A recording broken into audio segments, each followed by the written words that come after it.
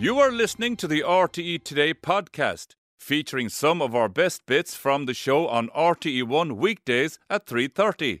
We have our panel back in studio. We have communications guru Terry Prone from Cork Bio. We have Joe O'Shea on Skype. We have Ciara Kelly from News Talk. Ciara, we're going to start with you.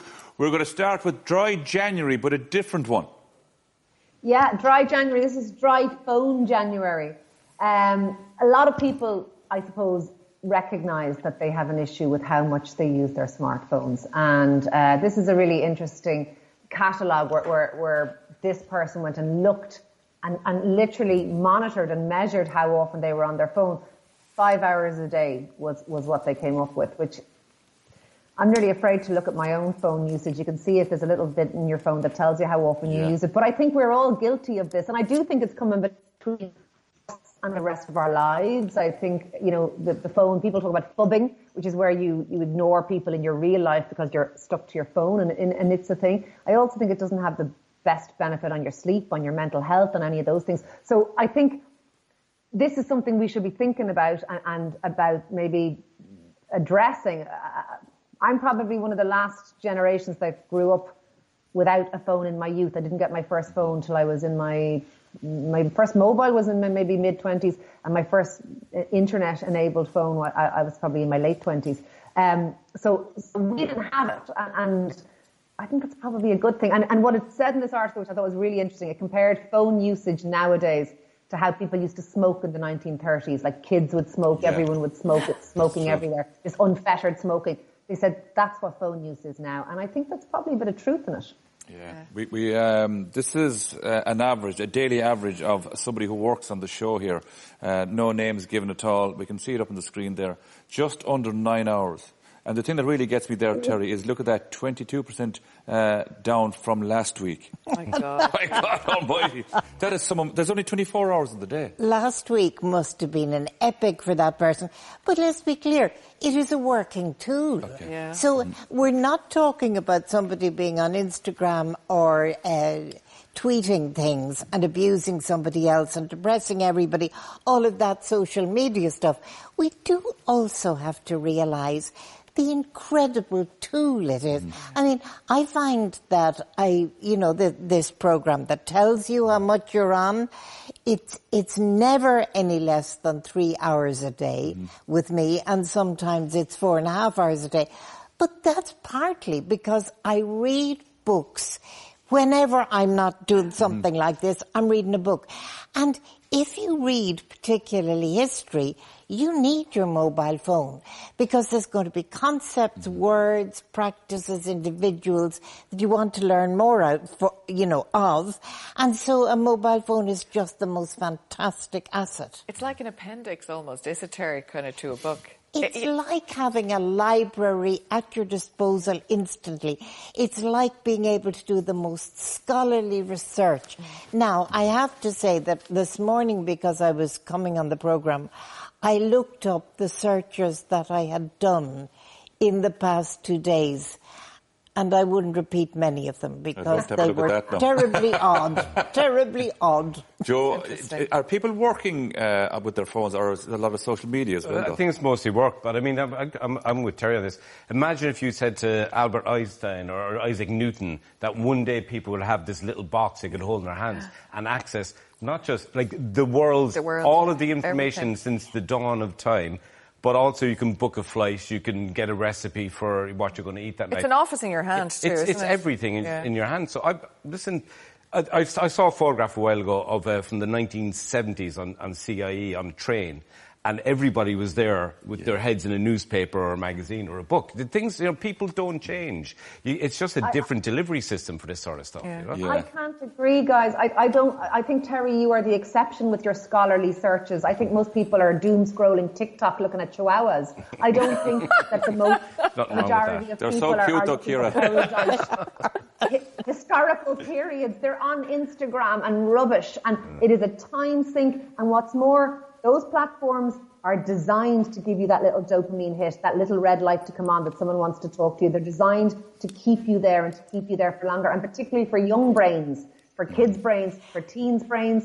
I don't think it's good. Of course you can book a flight And if that's all you were doing, well, fair play to you, because I know I'm wasting my time looking at gibberish, a lot of it, and I think an awful lot of people are wasting their time too. I don't think it's all highbrow and work.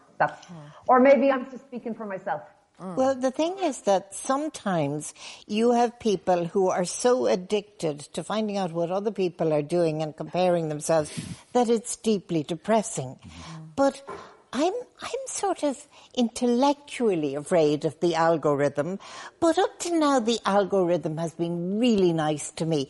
It gives me videos of golden retrievers. It gives me videos of parrots that are really cute. It majors on cute and recipes rather than anything else. Well, so I'm in good humour about it. There you have it. Do you know what puts people in good humour as well, Joe? Going on watching some women's sports. Yes, get away from the phone. Yeah, no, here's an interesting, this in the Examiner and all over the place today. Lidl commissioned a survey of people and their attitudes to women's sports. And what I found was 60% of people admitted they hadn't been to see a live women's sport event. Now, glass half full or glass half empty, 40%, that means 40% of people have been to see live women's sport. And if you said that 5 years ago to anybody in sport in Ireland, they wouldn't believe you. We've had recently, we'll have women's, the All-Ireland football final, ladies football. Ladies football, 56,000 people were at it, you know. Brilliant. You know, it's 43,000 at a soccer international. So you're talking about those kind of sports? That's what they're talking about, yeah, they're also including as well, actually, you know, kind of people who go and see their daughters competing as well.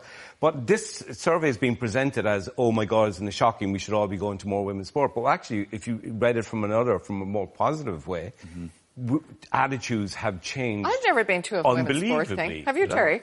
I've never been to a sports event in my entire life. Male or female? Yeah. Male or female. I'm probably pretty close to you too, actually, to be honest. I've been to the odd rugby match, that's it. Kira, what about you? You've been to a few games, surely. Okay, I read this stuff with real interest, and you know what it is? It says 46% of people say, yes, people should go to women's sport. I'm in that category. 3/4 of people say, it's a shame people don't go to women's sports. I'm in that category. And 60% of people say, I've never been to women's sport, and I'm in that category too. So I'm in this myself. I think it is moving. I think Joe is right. I think when I was young, do you know what? Women didn't play rugby, women didn't play soccer, and women barely played GAA. They played minority sports like netball that no one gives the monkeys about. So I think we're moving in the absolute right direction. Interestingly, it's men who are going to women's sports games, not women. Men are more supportive, and a lot of it is down to whether or not they have daughters. Young girls and young women are playing sports more. That's brilliant, and their families are supporting them. I think we're changing, but I still would say this. I think that sport is probably the last bastion within society where it is still very unequal between male and female in coverage, funding, status, all of that. That doesn't exist in education, doesn't exist in the workplace, doesn't exist in most places.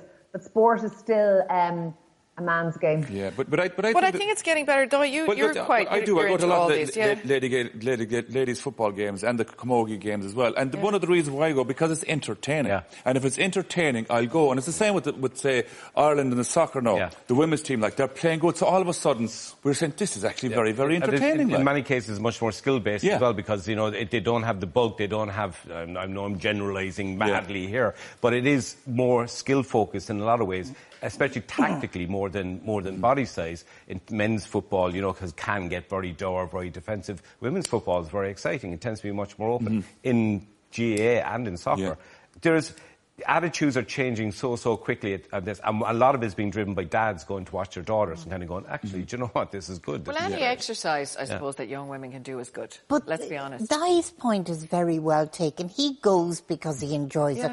This notion that we must support things, no, we mustn't. I mean, I was talking earlier about algorithms.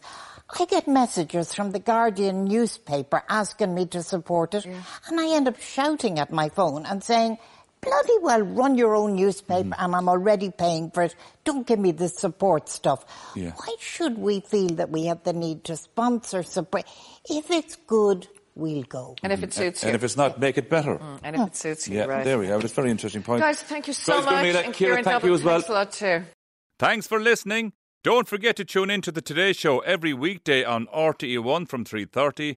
Or if you missed the show, you can watch it back on the RTE player. Visit rte.ie/player. Stay tuned.